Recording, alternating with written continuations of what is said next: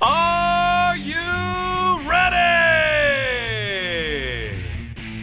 Sea of Red, it's time for another Fireside Chat, the official podcast of Flames fans. It's go time. What a difference a week can make. The Calgary Flames have an interesting week this week with 2 wins and a loss, and as always, I'm Dan alongside Matt to break things down. Matt, I think when we look at this week as a whole, my thoughts are I guess my thoughts, if I have to sum it up in one word, amazing. Like it's amazing to see that this team can play the way they did in the first 2 games this week. Yeah, and that's the frustrating part of how the third game went, because it's like you just got yourself kind of quasi back into the discussion again, and then you just shot yourself in the foot against one of the worst teams in the league. And it's like, can you guys actually, show up for multiple games instead of just like 2? Well, let's break these down. On Monday, the Calgary Flames were in Dallas to take on the Stars. In this game, the Calgary Flames won 5-4 against the Stars. Obviously, Jacob Markstrom in net. I think they'll be riding him for a while. Toffoli scores on a breakaway at the end to get the Calgary Flames the win here. And, while, yes, the Flames got 4 goals scored on them, I thought this was a very different Flames team than what we'd seen before. I thought, even from the game against Minnesota and Calgary, when Calgary lost 3-0, I thought, wow, this looks like a playoff caliber Calgary Flames. Well, and that's exactly it. Like, this team in the Boston game was able to show that they could skate with the big boys, and it was a very similar story where we've been used to, where the Flames get out to a 4-2 lead, cough it up late, and then thankfully Toffoli the breakaway goal with 7 seconds left to win it. But this team, like, when they're actually trying and putting in the effort, they can beat anybody in this league. And, like, they walked all over the Bruins a couple weeks ago, and, like, Dallas is right up there amongst the leaders in the conference. And, like, if the Flames were to squeak into the playoffs, we'd probably play Dallas in the first round. And yet, it's just frustrating, the dichotomy between seeing this kind of effort and then efforts like we saw last week, or in the Anaheim game, where, like, there's just no desperation or passion or anything. Yeah, for sure. I think that's a good way to say it. No desperation, no passion. And maybe that's the way to sum up this Dallas game, is the Flames looked like they were desperate. They knew that they needed some points, and they went out there. And, I mean, when you get 4 goals scored on you, I often say that you deserve to lose at that point. But, the Flames kept battling back, and that's something we don't see from them a lot this year. We don't see them battling back. We see them, get 3-4 goals and just crap out. So I think the fact that we're seeing the Flames, getting down and then coming back and staying with it, I think that was a very different, I guess, mental look to this team than we'd seen. But you could tell that they needed it. Oh, yeah. And, like, they were actually showing some resiliency in this game, which has been lacking. And even in the following game, the next night against Minnesota, they were able to have a good amount of stick-with-itness in order to get the 2 points. And it's like, well, where has this team been all year? And, like, why can't you just do this? Like, like, this team is so confounding all season. Like, the Flames should not be out of a playoff spot right now. Like, they have enough talent and all the parts that they need to be one of the top teams in the NHL. And yet, for some reason, there is no passion or drive consistently. And it's just, this team is such an enigma, because, like, this really should not be breaking down this way. Well, let's talk about that next game. The following night, the Flames are in Minnesota taking on the Wild.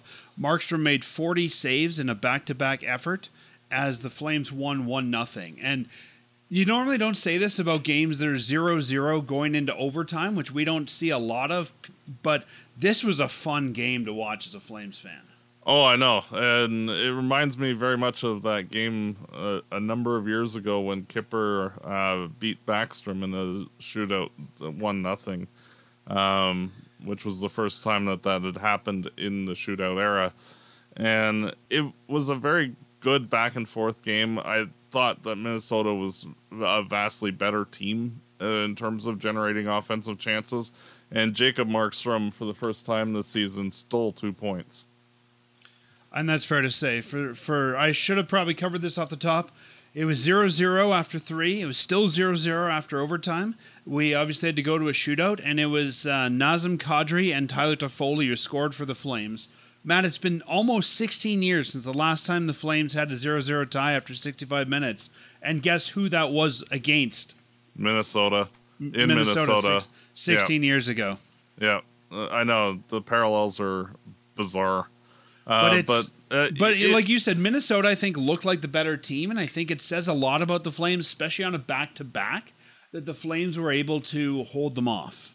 Yeah, and like, I didn't think that the Flames generated a ton of good scoring chances. It's just, Gustafson's a good goaltender too, and he made 26 saves to get a shutout as well, which does actually count as a shutout, even though he lost 1-0.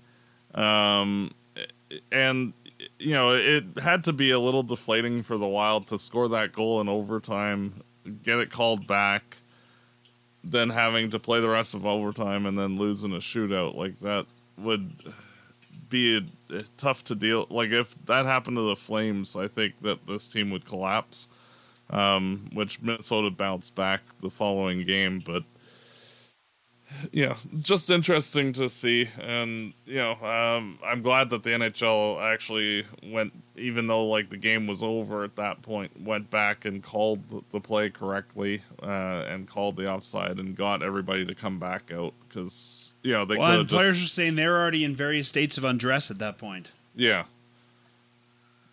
Which, that's normal. Like, it's weird for that situation to happen, but at least, it ended up working out in the end, and that's a good thing. Yeah, I don't think there's much else to say about this game. It was an interesting game all the way around. Lots of interesting storylines there. I think it was, again, a game that shows you need to be able to play one-goal games. And Daryl Sutter said this all year long. And I think it shows the Flames can hold their own in a one-goal game.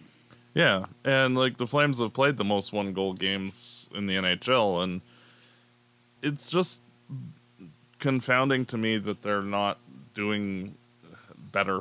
It's so frustrating because like you see consistently flashes of them being very good, and like the ability to shut down a team as good offensively as Minnesota.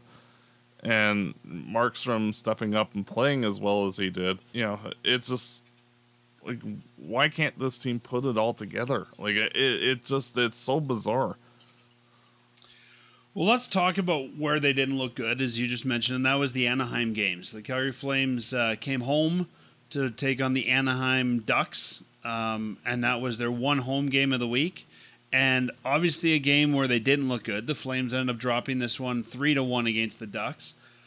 Matt, this was a game I was excited about. Like, the Flames looked so good on the road. They were coming home. They were going to play in front of their own fans. And, sometimes you can play well and still not have the score you want. But to me, the Flames really did not look good in this game. They reverted to what we've seen all year long, just inconsistency, not playing well, poor decision making.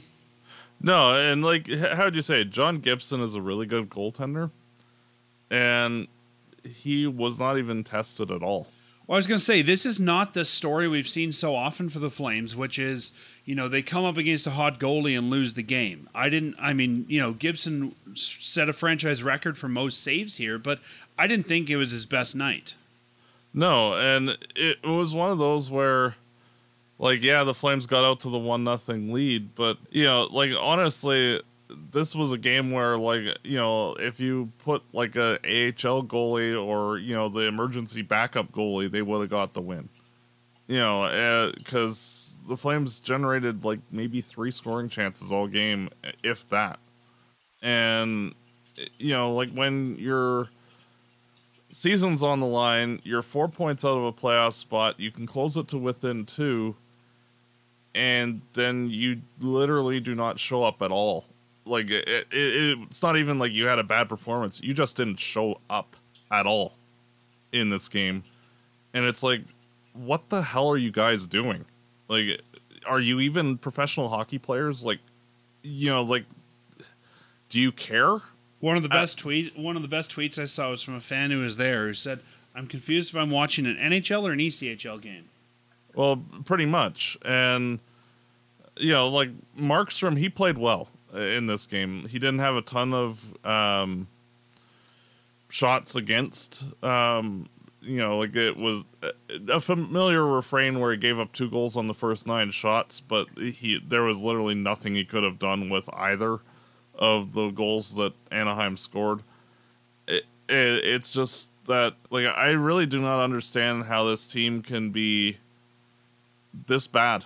Even, like, the worst teams in the NHL, like Columbus or Chicago, like, even when they're bad and, like, you'll give up 5, 6, 7 goals, like, they show some sign of anything. But, like, this was as flatline of a performance as I've seen since, well, you know, like, there was that game when they were about to trade Ole Jokinen to the Rangers, and they got shut out 2-0, and, like, there was, like, a corpse walking. Or Game 7 against Anaheim in 06, where, like, it was just nothing.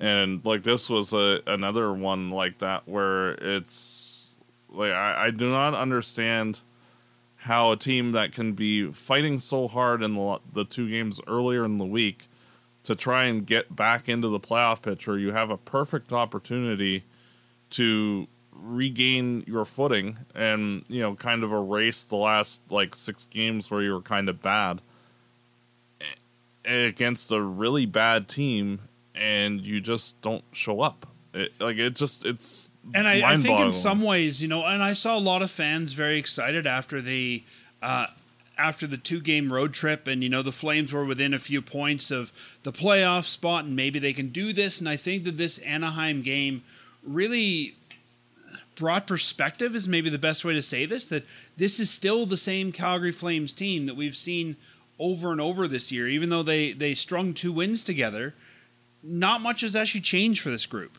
No, and it's the same, you know, like, frankly, the coaching decisions in this game I thought were extremely notable, of the lines that were used. And well, let's talk about that too. Daryl Sutter shuffled his lines up quite a bit in this game. And Matt, why do you think that happened? Do you think that Daryl was just trying to get something going? Well, yeah, anything. Like, you know, guys show a pulse, you know, at all. And, you know, like, put it this way, if Anaheim had scored a third one after they took the 2-1 lead, I'm sure that he would have probably put Vladar in just to, you know, like, wake up, boys, you know, like, what are you doing? And, you know, the one play that stood out as emblematic of this game is that play in the third period where the Flames had all sorts of pressure, looked like they were generating some scoring chances, and then some of the guys went off for a line change, and Mackenzie Weegar, instead of just holding onto the puck and waiting for fresh guys to keep them hemmed in the zone,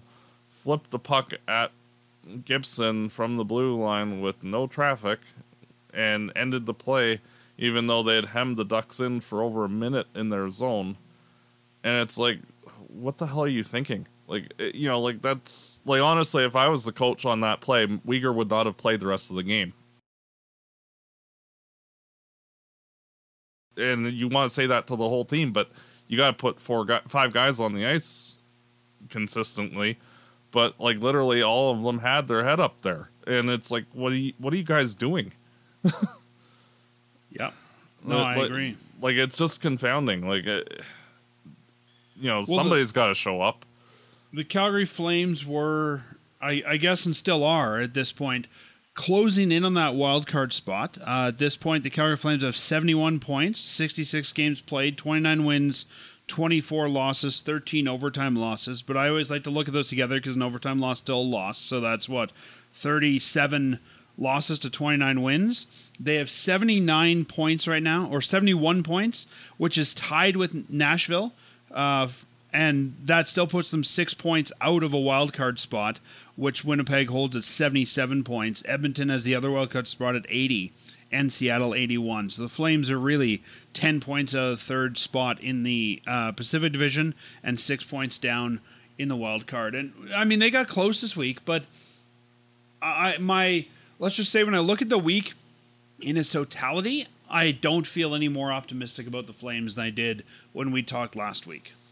No, and realistically, like looking ahead, like they've played 4 games this week, and like unless the Flames walk away with 7 or 8 points, like I think you can put the final nail in the coffin, like because they've run out of time, and like you can't piss away games like the Anaheim game now for the rest of the year. Like you have to beat the bad teams, and you have to find a way to win, and they didn't, and they deserve to miss the playoffs if that's how they're going to play.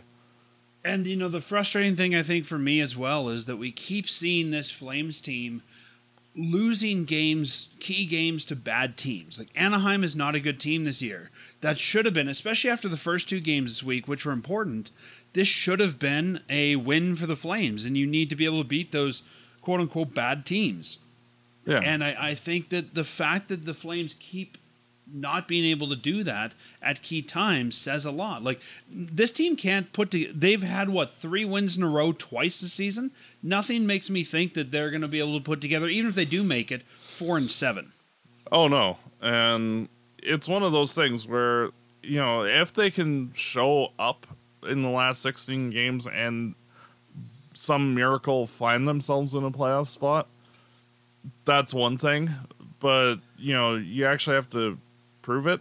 And I've been thinking about that too, Matt, and I'm wondering, and I'd be curious to get your thoughts on this now that we've recapped the week. Do you think it would be better for the Flames to make it in and, by my estimation, get embarrassed in the first round, or not make it? Honestly, I think the players need a slap in the face and miss the playoffs entirely. I agree. I think there's more to be gained this year, because I think when you make the playoffs, fans, management, coaches go, well, we were good enough to be in that top 16. And we're not in the top 16 in the West.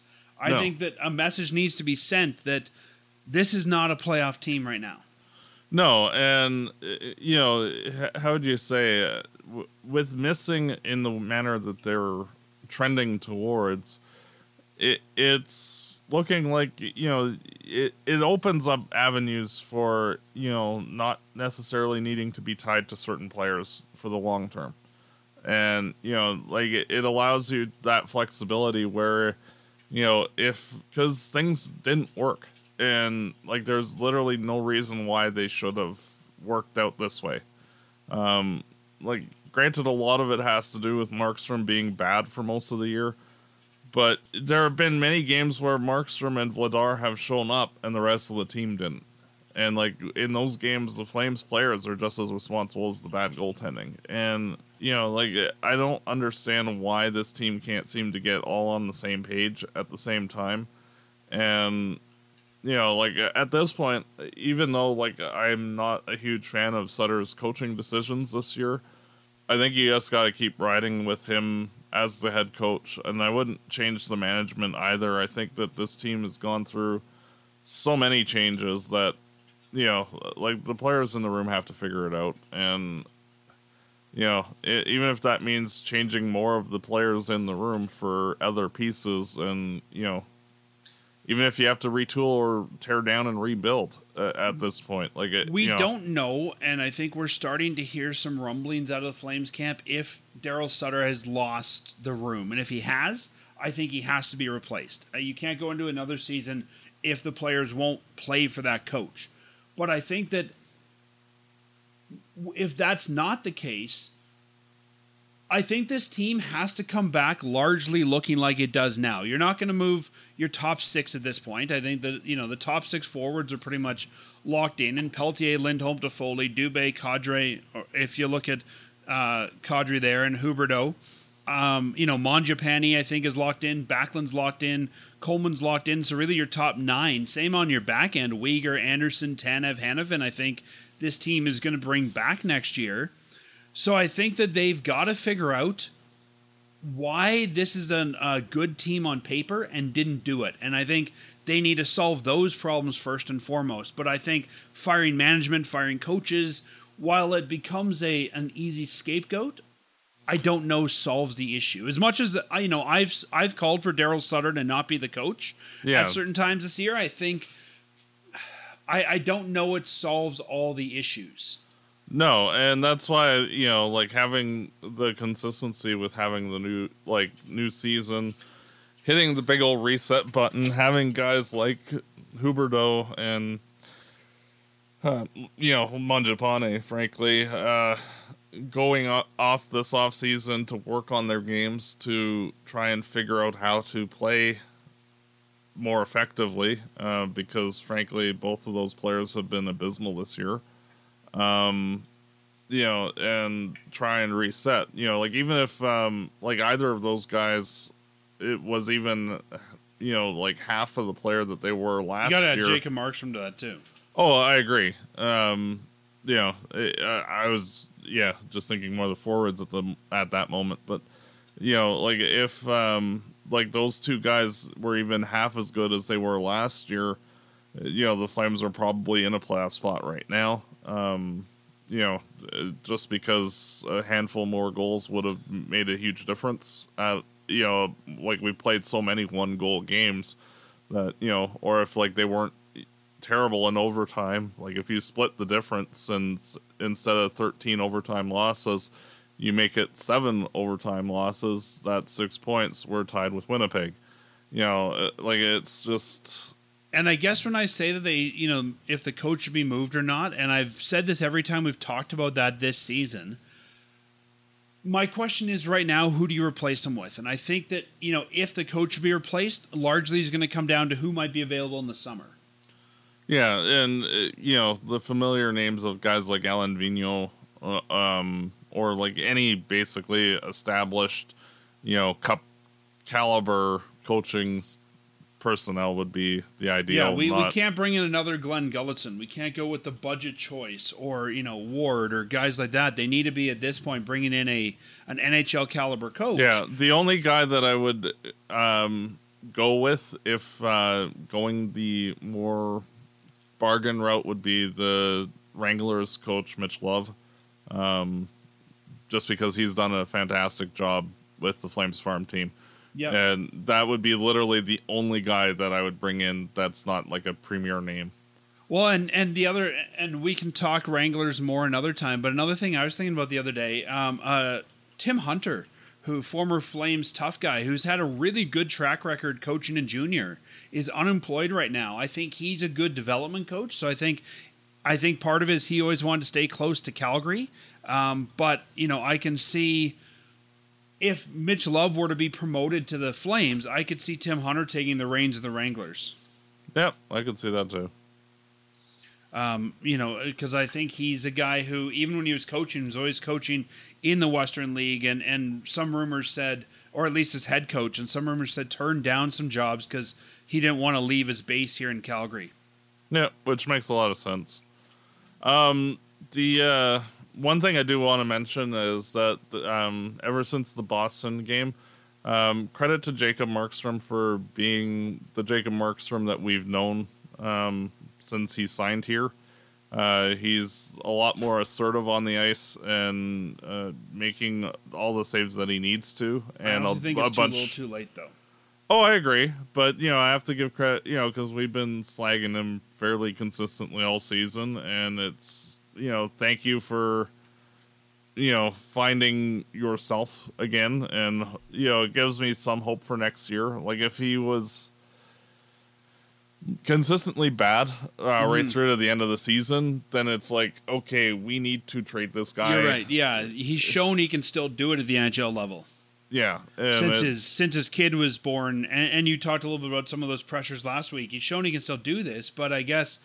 even if the Flames manage to sneak into the playoffs, I think it'll be because of Markstrom. But even at that point, we have to remember he's been a large part of the problem for the rest of the season.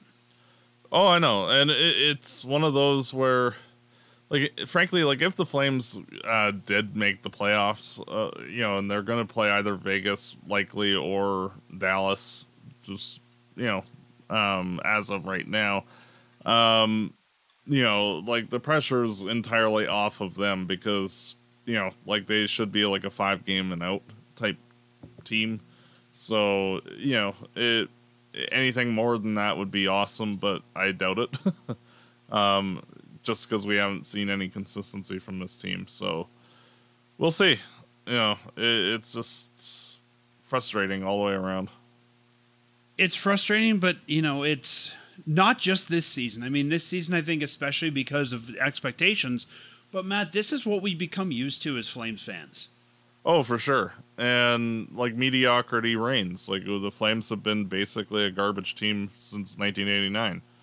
To be blunt, like they've had a couple of spots where they've not been completely terrible, but like literally since '89, they've had 3 guys to win playoff series winning goals: Matt Stajan, Johnny Gaudreau, and Martin Gélina 3 times. Like 5 series wins in 33 years. That's beyond pathetic, and like this team needs to.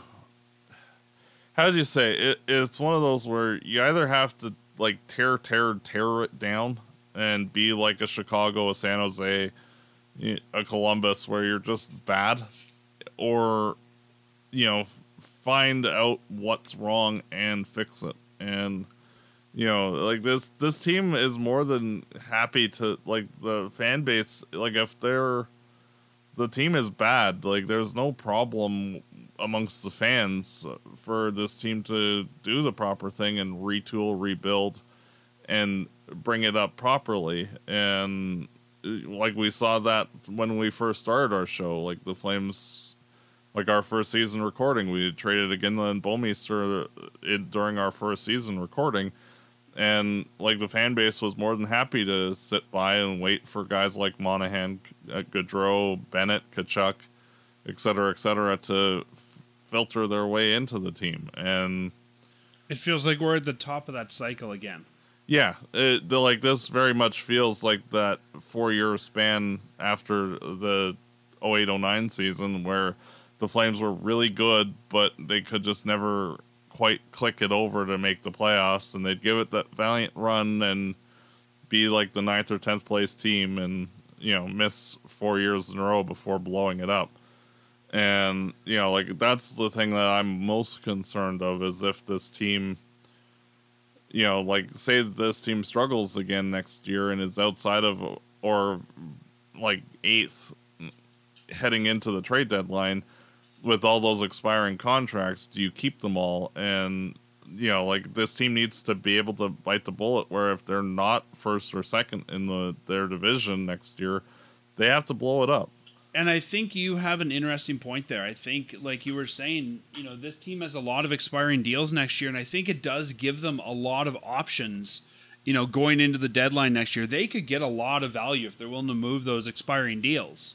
Oh, yeah. Like, you're talking getting, like, 5 firsts back level amount of assets that are expiring.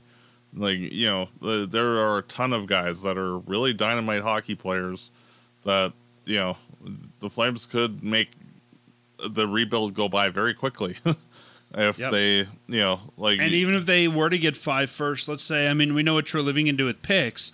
Even if he picked 2 of those and traded 3 of them, I mean, there's a lot of options there for what you can do when you have that currency. Oh, yeah. Well, look at what Montreal was able to do with Romanov. Like, they traded him to the Islanders, got a first-round pick, traded that pick for Kirby Dach, and then got Arbor Jacquage as a walk-on who basically replaced Romanov entirely. So they ended up with a free Kirby Dach out of the deal, which is a very good, useful piece for them. And I'd take Dach here. Yeah, and it's like the Flames, you can wheel and deal to get that good UFA or RFA guy that's not quite fitting in with Team X. Make your team better. And or just make the draft picks. Like the Flames have a number of good young upcoming forwards like Coronado, like Peltier, like Zari, that, you know, they're basically getting ready. Like even the other kid, Peterson, he's looking like he might be worthy of getting a shot in the NHL too. I think the organization's still high on Cole Schwint. Yeah. Like there's a lot of guys, and like Walker Duehr's established himself as an NHL player. Like this team has a lot of good, frankly, like second and third line type players moving forward. And it's like, you know, if you can expedite, you know, like say the Flames miss the playoffs this year, like the guy that they're going to get in the first round is going to be a guy that's more profiling to be a first line forward. I'm assuming that they'll take a forward just because the defensemen at that range are not as good. And that's another reason I think it might be best for this team to actually miss the playoffs. I think that, you know, when we look at what they need asset-wise, that draft pick can be very valuable either to make it or to move it. Yeah. And then, like, next year, assuming, like, the boat is the same and we're in this same purgatory zone, that, you know, if you trade off a bunch of those guys, you're going to get a similarly good draft pick with your own pick, plus, you know, like, all the draft capital, whether it's, like, next year's picks or picks beyond that. And, like, frankly, like, having guys like Kadri and Huberdeau on long-term deals and Weegar, it's very much the same kind of a situation like when the Flames had Giordano going through that phase where, you know, like you still need veteran NHL guys going through a rebuild if that's how things go. And like it takes a lot less time for a team to be able to work through a rebuild if they have guys that know how to be NHLers while the team is bad. And like you see like the teams that quickly rebuild, like say like Los Angeles, right? Like they went into a rebuild, but because they had guys like Brown, Doughty, Kopitar, etc., like they were able to quickly go from being bad to being good again. And you know, like you see teams that sell off everything like Edmonton, Buffalo, and Arizona, and like, you know, it's still, you know, like all this time later, like we've been recording for 10 years and like those teams were bad back then. And, you know, like it's taken them till now to just even make the playoffs again. So, you know, it's just... This is not like the ideal way of things breaking down, but how last offseason happened, you know, like, am I surprised that, you know, this year turned into what it did? Not really. You know, the expectation was that Huberdeau was going to be more of a like 70, 80 point guy instead of a 30, 40 point guy. But, you know, stuff like that happens. And, you know, it'll be interesting to see moving forward if the Flames are able to commit to rebuilding properly, or if they rebound. Like, if they rebound, then, hey, there's no problem. But it's just, you know, we're kind of in this purgatory zone that we've been in continually, and it's, yeah. Well, let's talk about some of the new Flames that are here, and maybe guys that we'll see next year or not. Flames brought in 3 guys at the trade deadline. 2 we've seen in the NHL, 1 we've seen in the AHL. The first one is Troy Stecher, and he's played all 4 games since he's come here. He's been primarily playing on the last defensive pair with Nikita Zadorov. In 4 games, he's had 1 assist and 1 total point. To me, I think Stetcher's looking exactly as advertised. I mean, Stecher comes to this team, I think you know he's going to be your bottom pair guy. And I think he's done a fine job in what they needed him to do. I think he's better than, you know, Gilbert and other options that we've tried there.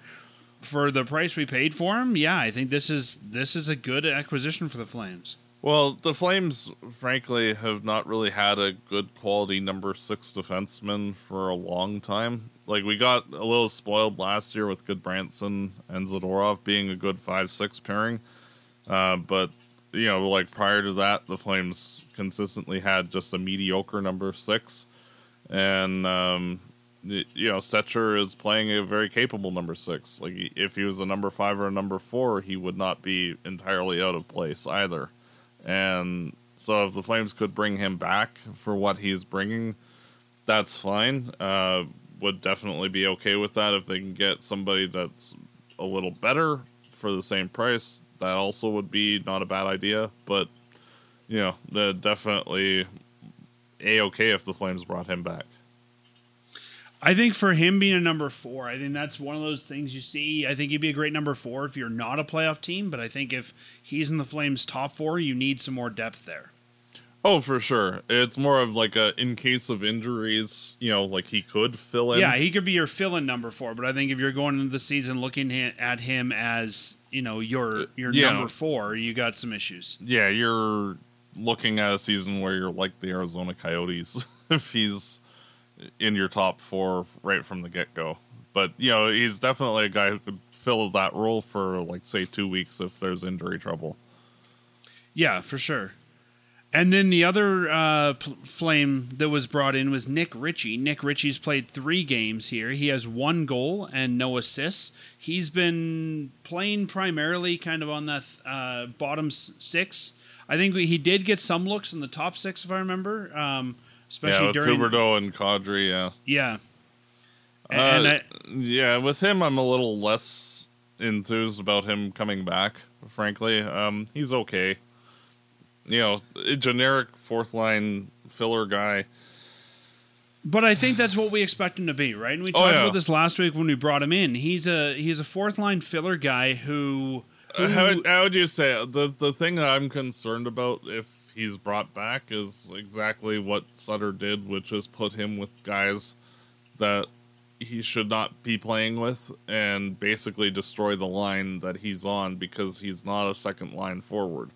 And yeah, I mean, we talked last week too, and I think that with him, there is something to be said that there's some potential there. And I think maybe Daryl's trying to see what he's got. And I don't blame him for that, especially with where the Flames are at in the season. I don't blame him for trying at all.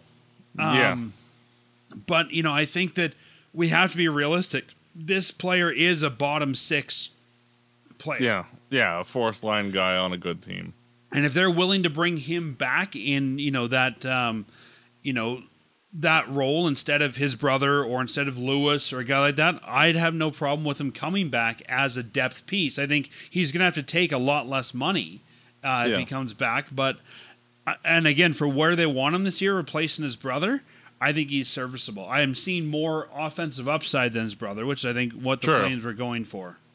Yeah, true. It's just... how do you say? I'd almost like to see the Flames commit more to having younger guys come up with more foot speed. And maybe they don't bring him back either, right? I mean, we talked about it last week. It's a 20-game audition, and I think that Nick Ritchie's one of these guys that will always have a place in this league until he's, in his 30s, let's say. It's just a matter of where he's going to be. Yeah, and frankly, the one thing that I would like to see the Flames do this offseason is abandon the veteran guys on the 4th line. You can get 4th line guys that are fast. The primary thing is they need to have a fast 4th line. Whenever we've seen this, the 4th line this year be successful, it's when guys like Zahorna, Ruzicka, Dewar have been on that line, and they're driving the play. And all 3 of those guys are very quick guys. And, as good as Trevor Lewis has been, and the Ritchie brothers, frankly, they're not doing anything to constructively help the team. And, in terms of keeping momentum and, they're not harming the team. It's just they're kind of the prototypical they're there guys. Well, and again, I think next year might be different, but and you and I have a different thought on this, but I think this is fine for this year as you keep some of those guys in the AHL ready for a long playoff run. But I think next year there's guys like Emilio Pettersson. There's, different guys I think we can look at and say, we're not bringing this guy up because he might be a potential first liner, but even a guy like Walker Dewar, this guy is playing on the 4th line, and that's his upside. Why not bring him up now? Yeah. Oh, I know. And you look at the guy that I would most like to see next year on that fourth line would be actually Connor Zary. And to be frank, the fourth line I'd like to see next year would be Ruzicka, Zary, and Dewar moving forward, because A, it's a cheap fourth line, and B, all three of those guys are quick. And let Zary learn, just like how they brought Mangiapane to play on the fourth line for his first full season here, and then moved him up. Because I frankly I think that Zary's has played so well down with the Wranglers that there's not really any much more than he needs to down there beyond this season. The only thing I'd fire back is Zary's 21 and didn't play a full season last year. We've got him for 3 years, including this one. I could see them keep Zary in the American League for one more year and promote Phillips instead if they re-sign him. That's something I could. Well, yeah, the main difference and the main reason why I said Zary is because Ruzicka is more of a natural winger, and Phillips is a winger too. So if you had Zary Phillips been playing center most of the year. Yeah. Well, and I could even see Pospisil being in that group if they were to bring somebody up. Maybe Ben Jones. I think there's a lot of guys that you could make the argument that they could be fourth line guys here. True. I think Zary's one of those guys you're bringing up, like you said, almost like Mangiapane, where you're hoping them to go further. But I think that, some of those other guys we mentioned, I think their upside is fourth line. Well, and how would you say? I think moving into next year, this team I think needs to add more youth in the lineup regardless. You can go out and spend if you have the money to go add another second line forward or insert defenseman here, but it's one of those where I think that just for a cost saving measure and if the Flames are going to rebuild after next year, having those guys having the full season in the NHL, especially for 2 years from now, if the Flames say trade Lindholm, Toffoli, Backlund, Zadorov, and Tanev, and really tear down a huge chunk of the team, which is entirely possible. And I think this discussion changes based on which way they go. Yeah, but I think having a full season for a bunch of young guys like the Ruzickas, the Dewars, the Zarys, I think would benefit the team moving beyond next season as well. Sure. Yeah, I don't disagree. Yeah. The last guy that the Flames brought into the trade deadline, we haven't seen in a Calgary Flames jersey, but we have been seen in a Wranglers jersey. He's played 4 games with the Wranglers, 1 goal, 1 assist for 2 total points, and that's Dryden Hunt, the guy who already has a place in Calgary and is almost coming home, even though he's from Cranbrook. He has been playing down in the Wranglers team alongside Ben Jones and Matt Phillips, and he's looked good down there. Another veteran guy for them to, just to add for their playoff run. Yeah, and frankly, one of the problems that the Stockton Heat had last year in their playoff run is just a lack of depth. And when they encountered the Chicago Wolves, the Wolves' depth was what beat them. Yep. And if Calgary's wanting to go on a long playoff run for the Calder Cup, they need more depth. And getting a guy like Rubens, he's a 6'5" defensive defenseman, sort of like the AHL version of Zadorov. Well, let's talk about that. So the Flames made one other deal this week after the NHL trade deadline. They made a deal before the AHL trade deadline. This player is not eligible to play in the NHL this year because of that. But the Calgary Flames acquired Christians Rubens. He's a 25-year-old Latvian defenseman, 6'5", 227, who was with the Ottawa Senators. The Flames gave nothing up for him. They gave up old future considerations. The guy's been moved around the league more than anybody. Matt, what could have been with Mr. Considerations? Well, I know. Top prospect in a lot of teams. Yep. With Belleville this year, Rubens had 42 games, 2 goals, 4 assists for 6 total points, and has yet to play with the Wranglers. But like you said, I think this is just another depth move, giving up nobody to acquire, let's say a serviceable AHL defenseman, a guy who has been in the AHL for a while, played 3 games actually with the Maple Leafs last year, 58 games with the Marlies last year, 22 with the Marlies the year before, like a guy who's been around the AHL and knows that league. This really says to me that the Flames are serious about the Wranglers making a run for the Calder Cup this year and need to just add players. Yep. And, with Wolf playing as well as he has down there, it makes perfect sense. And, just hopefully they have a good April. I agree. And Matt, since it's now in the future, let us pause for a moment to consider the Senators. Yes. All right, trade conditions fulfilled. Cool. We considered them, and it's Done. in the future. Yes. I'd love if Treliving had to report that to league. It is Saturday, March whatever, at 2:32 p.m. I thought about the Senators for 5 minutes. It was neat. Okay, fulfilled. Trade condition met. That's right. All right, Rubens, you can buy a place. You're not going back. They've fulfilled their condition. I thought about him while I was eating my breakfast.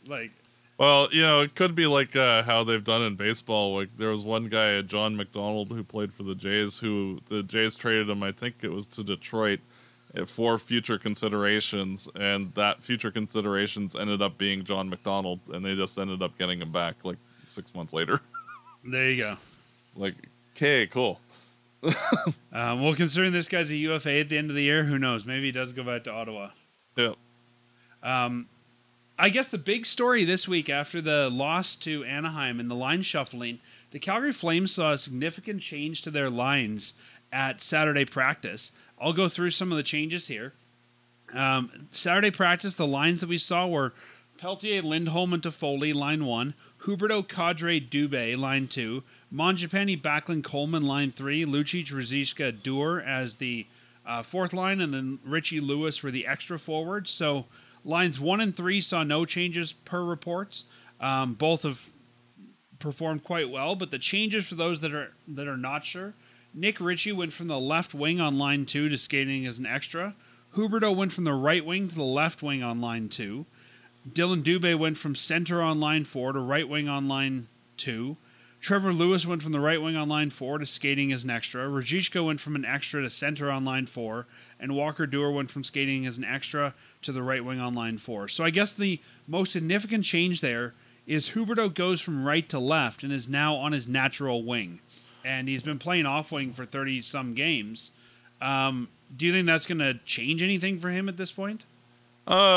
Possibly. I think that having him playing opposite Peltier to accommodate Peltier was a good thing for a long while, and for whatever reason, the chemistry on that line just kind of petered out. And Peltier has looked good on the first line, so and having Dubé slot in on the second line, Dubé was way better than playing fourth line minutes. Like whenever he was out there, like he was the only guy that seemed to be doing well on that line. And he was on our first line for a chunk of the season. Yeah, and like he's cemented himself in my mind as a quality top 6 forward moving forward. And it's just a matter of finding the right spot for him. And by the way, just as a thought moving for a 2 years from now, if they blow it up next year, I could see a situation where Dubé is like the first or second line center with Kadri being the other, effectively replacing Lindholm. Yeah, I could see that, how that would break down if, things continue. But well, let's look at this season for right now. I could maybe see that as well. I like that Peltier, Lindholm, Toffoli is now the first line. We'll see if they ice that tonight against Ottawa, but I would like that line. I think that Peltier needs some of that. I think Lindholm can be a great puck mover there, and I think Toffoli adds a little bit of offensive drive to that line as well. But I think you've got then Lindholm as your two-way guy, and you've got Peltier, Toffoli as your scorers. I really like the makeup of that line. Mm-hmm. Same thing on the second line. I think Huberdeau becomes your scorer, and Kadri and Dubé's job is to go and dig for the puck and send it out to him.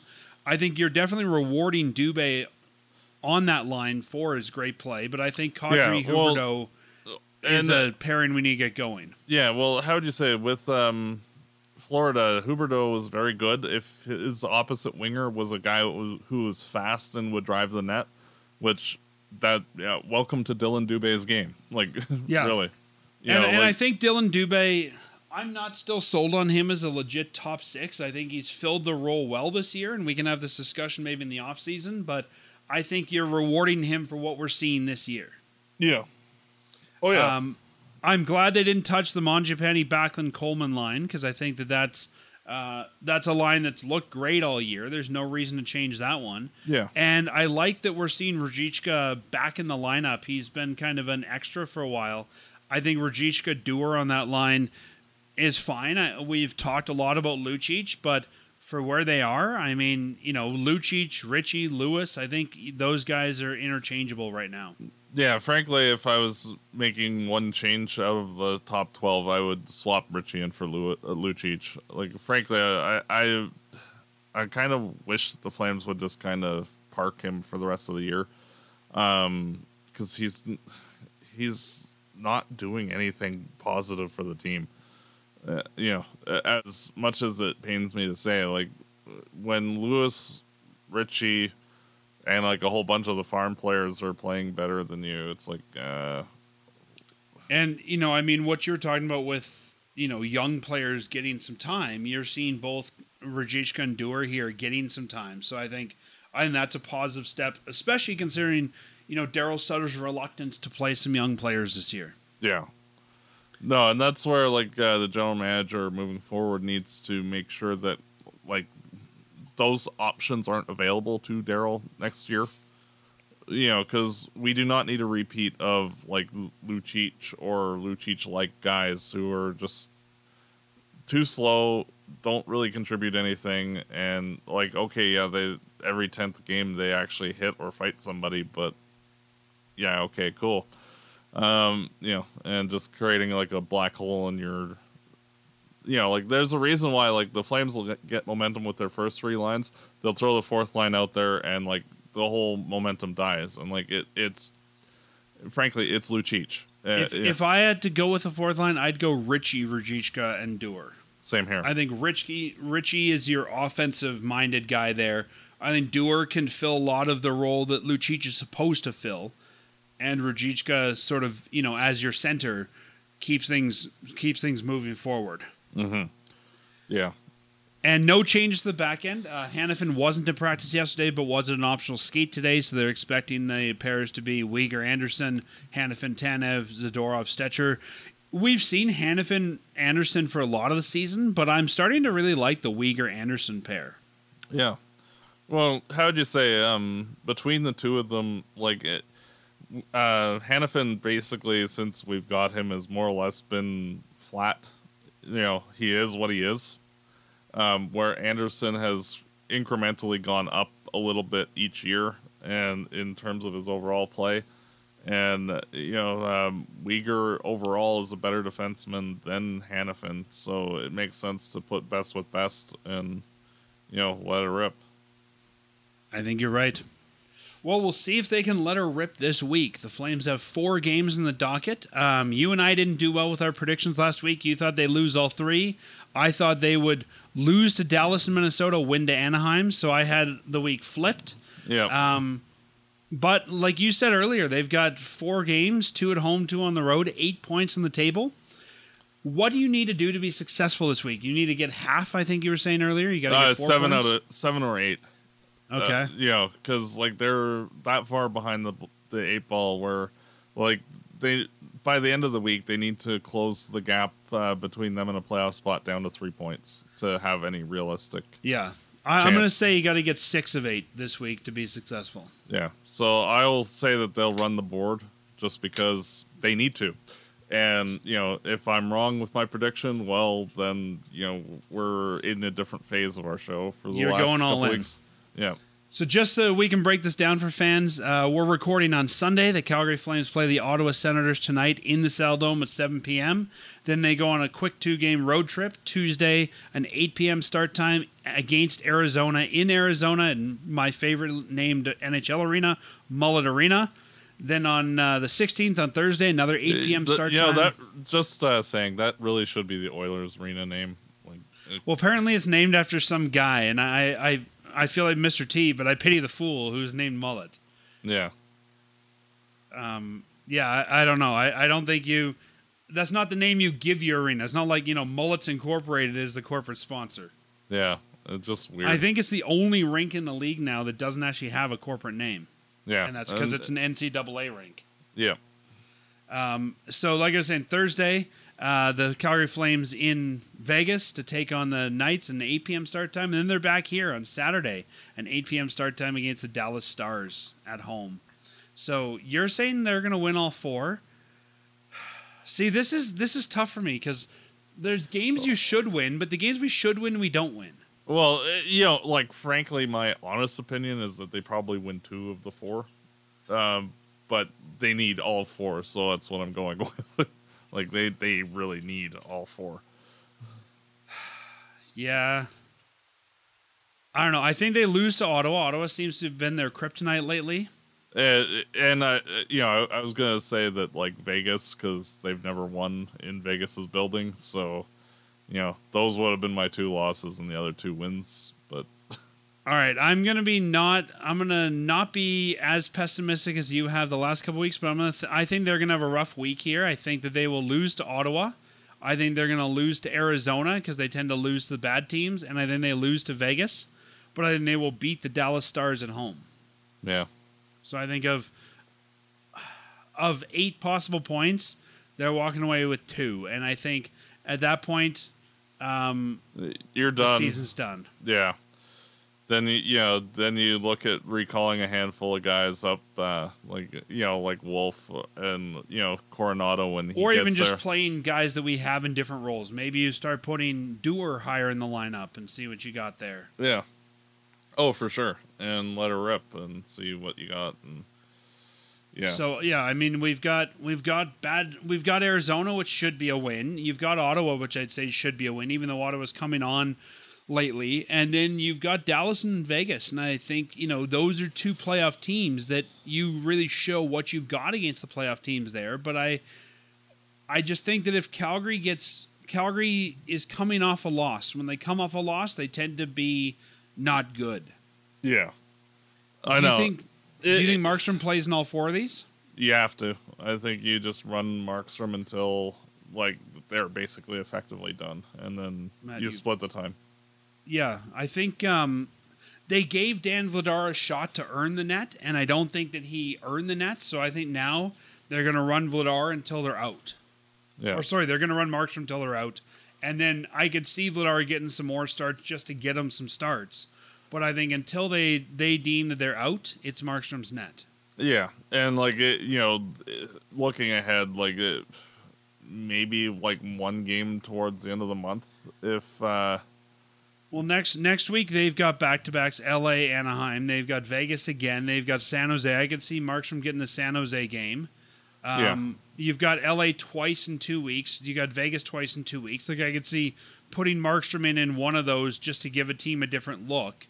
And then in April, I can see Markstrom getting Anaheim, Chicago, Vancouver, San Jose. There's a lot of games I can see him getting there, especially if this team isn't fighting for their lives. Yeah. I think Markstrom's going to get the starts now. Once the Flames are out, I think because Vladar's a young goaltender and needs time and needs starts to develop, I think he will get the net once the Flames are out.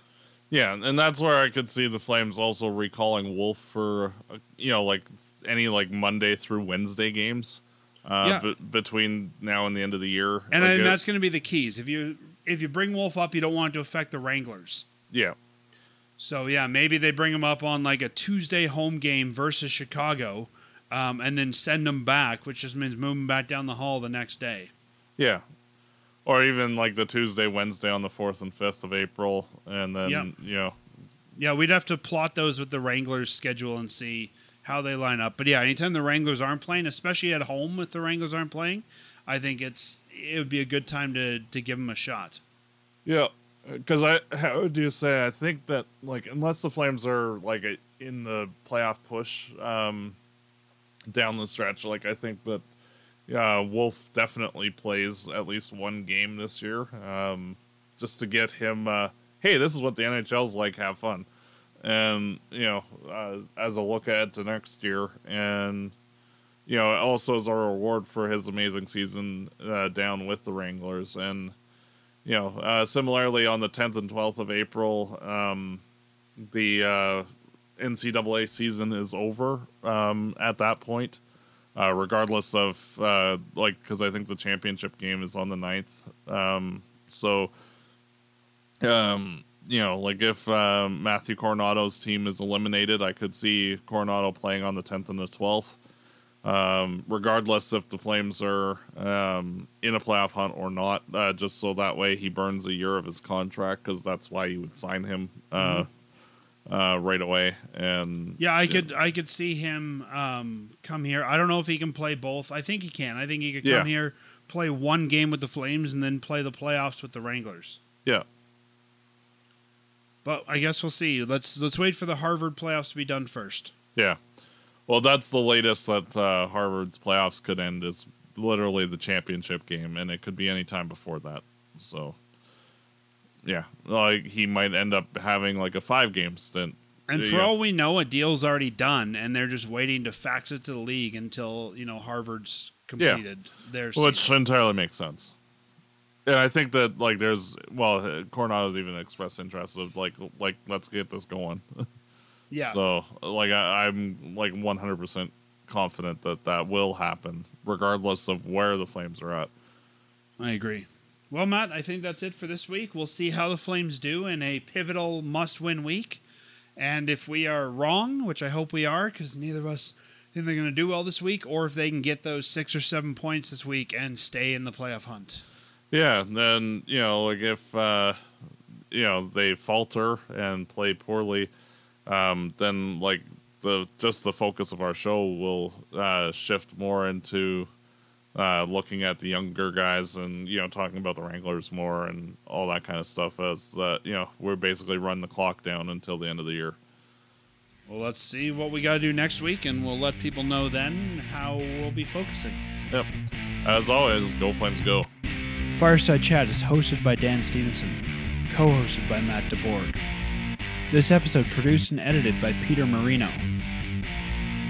Fireside Chat is licensed under Creative Commons license. For full license details, visit firesidechat.ca.